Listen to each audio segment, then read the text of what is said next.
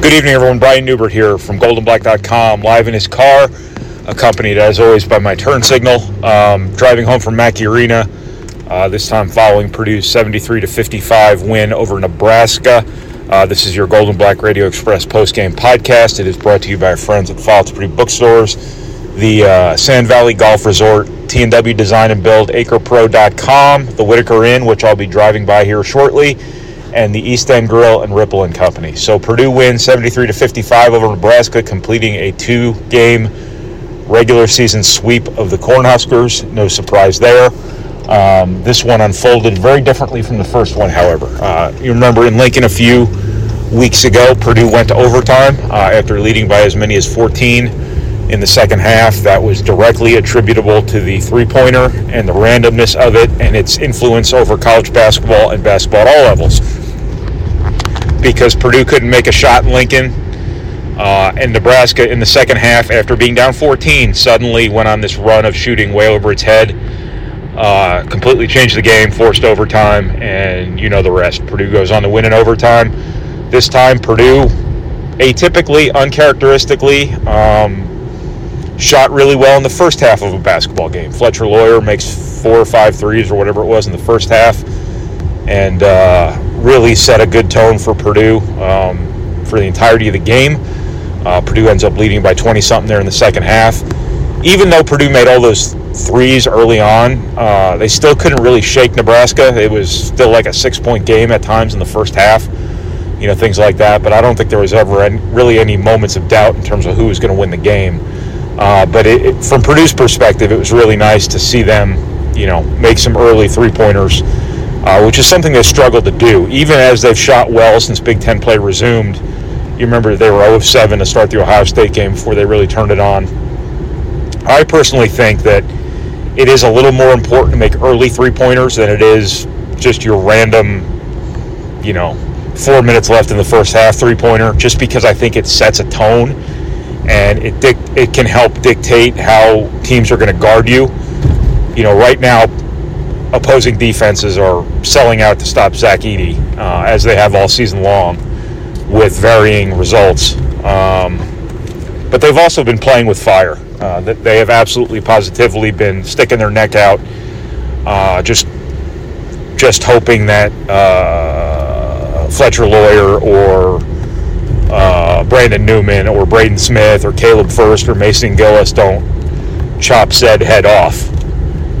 And tonight, Nebraska did the same things to Zach Edey they did in Lincoln. Really effectively took the ball out of his hands, essentially, and Fletcher Lawyer, really made them pay. He had he was 6 of 12 from three-point range for the game, but he really dominated that first half with his shooting, and that it's only been a matter of time on that. I've said before, I think he's the most gifted, the most complete shooter I think Matt Painter's ever signed at Purdue, and that is a mouthful. That is absolutely a mouthful, because I understand Dakota Mathias, Ryan Klein, Carson Edwards, Kendall Stevens even, Ryan Smith, Robbie Hummel, so on and so forth. Those guys were elite shooters, and I don't take my words lightly. I try to think about what I say before I say it. Again, varying results, but I do think Fletcher Lawyer is the best and most gifted shooter Matt Painter's ever signed. One of the better and more complete all-around offensive players Matt Painter's ever signed. His questions long-term I always thought would come on defense and in the physicality of the game. None of that has phased him to this point. And you finally, on this night, saw the three-pointer finally come around. As good as he's been all season long for Purdue in so many different ways, both tangible and intangible. I don't think that his three-point percentage ever lived up to what he was capable of, to what he probably expects himself. Now, granted, he's doing it on immense volume, and there is a difference between percentages on low volume and high volume. There's a big difference. It's really hard to be a high percentage shooter when you're taking 12 of them a game. That's overstatement for what he's been doing this year, but he has been taking a lot of threes, and it's hard to shoot 45%, 50%, whatever it might be, on that many threes. But him being around 30% most of the non-conference season, that was not like him. And normally, players against inferior defenses in non-conference play shoot better. And then when you get into the better defenses, the better coaching, the more detailed scouting reports of the Big Ten, it goes the other way on you. This has been the opposite, and I think that's really interesting. I think it's really interesting that Fletcher Loyer didn't shoot great against bad defenses or less equipped defenses or less prepared defenses. But now that he's gotten into some of the meat of Big Ten play, he's shooting pretty well. And even against Rutgers, he made a couple threes. That wasn't his best game, but ever since Big Ten play resumed, he's at 50% from 3-point range. Will he keep that up all season? Probably not. Certainly not. But he's showing you what he can do, and what he's doing beyond that is he's putting it on tape what he can do. And where I think that's significant is I always come back to this: is that Sasha Stefanovic on his own, was a good shooter for Purdue. He was a really good shooter for Purdue. He was not the guy that scared the life out of you. But when you would see what he was capable of doing on that one random night on Sunday night against Virginia or whatever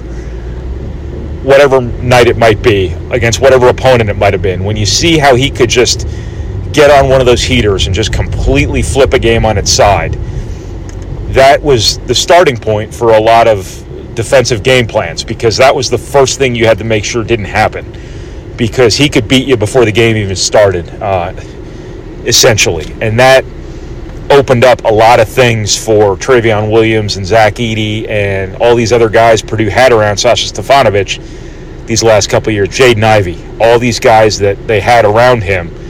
And I think now that Fletcher Loyer is shooting so well in Big Ten play, I think you start to see maybe people key on him a little bit more, and maybe you can get Zach Edey a little bit more space than he's been getting. Not a lot of space, but a little bit more space. You can see maybe people cheat out on Fletcher Loyer a little bit more in Purdue's ball screen stuff, and maybe that opens up a little bit more for Braden Smith. Maybe Ethan Morton gets some more open shots, even though he's gotten a lot of open shots this season. It just makes for good offense when you have a threat on the perimeter like Fletcher Loyer is showing he can be. Anything that creates more space for Zach Edey is a positive thing for Purdue. There's no way around that. And the way Fletcher Loyer's shooting, I can't help but think that there's going to be some residual benefit to this down the line. And him making all these threes are going to be great in the moment, but I think there's going to be more to come for people other than Fletcher Loyer down the line because of it as well. That's kind of the power of the three-pointer. That's the power of the shooter. Purdue's seen it time and time again with various guys over the years, and I think Fletcher Loyer is definitely establishing himself as that player. The other guys to talk about after this game, and it's Nebraska on a Friday night. It wasn't all that revealing a game. Nebraska was shorthanded too, so that takes even a little bit more intrigue out of the outcome. But Braden Smith just keeps. He's been absolutely a godsend for this Purdue team this year, and the way he's running offense, the way he's running ball screens, and the way he's just putting pressure on defenses, you just can't say enough about the command that this guy has shown throughout his freshman season so far.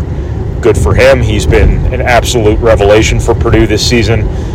I think Zach Edey's willingness just to fit in when he just has to fit in, I think is a big deal for this team too. I keep coming back to this, that a lot of great players, a lot of players who are the best players on their team would feel a lot of urgency to get their numbers, or a lot of responsibility to do what basketball culture dictates a best player on a team should be doing. And he's not going along with that stuff. He's making the right basketball plays. When there's nothing there for him, he's helping everyone else get their shots, get their threes, get their rebounds, whatever it might be. Now, if Purdue was losing, I don't know how he'd react to that. Sometimes great players would react differently based on the outcomes. But so far, so good for Zach Edey. He has been 100% ego-free this season, and that is as high a compliment as you can pay an All-American as I think you can pay or something. So just you can't say enough about the demeanor and the approach he's taken this season, the egoless nature he's carried himself with, the selflessness he's carried himself with. that sets a really, really valuable, important tone for this team all the way down. He's setting a great example for everyone on this roster, and I think you can't say enough about him. So I am driving past the Whitaker Inn right now, so that's my wrap it up music starting here, so I'm going to go ahead and cut this off. This has been your Gold and Black Radio Express postgame podcast from Purdue's 73-55 win over Nebraska. It was brought to you by our friends at the Purdue Federal Credit Union, the Sand Valley Golf Resort, T&W Design and Build, acrepro.com, the Whitaker Inn, which I'm looking right outside my driver's side window at, and the East End Grill and Ripple and Company. So thanks so much, everybody, for listening. I appreciate it. I will talk to you again Monday night following Purdue's game at Michigan State. Really, really consequential game in the Big Ten race, relatively early in the Big Ten season. So that'll be an interesting one. So we'll talk to you then. Thanks, everybody.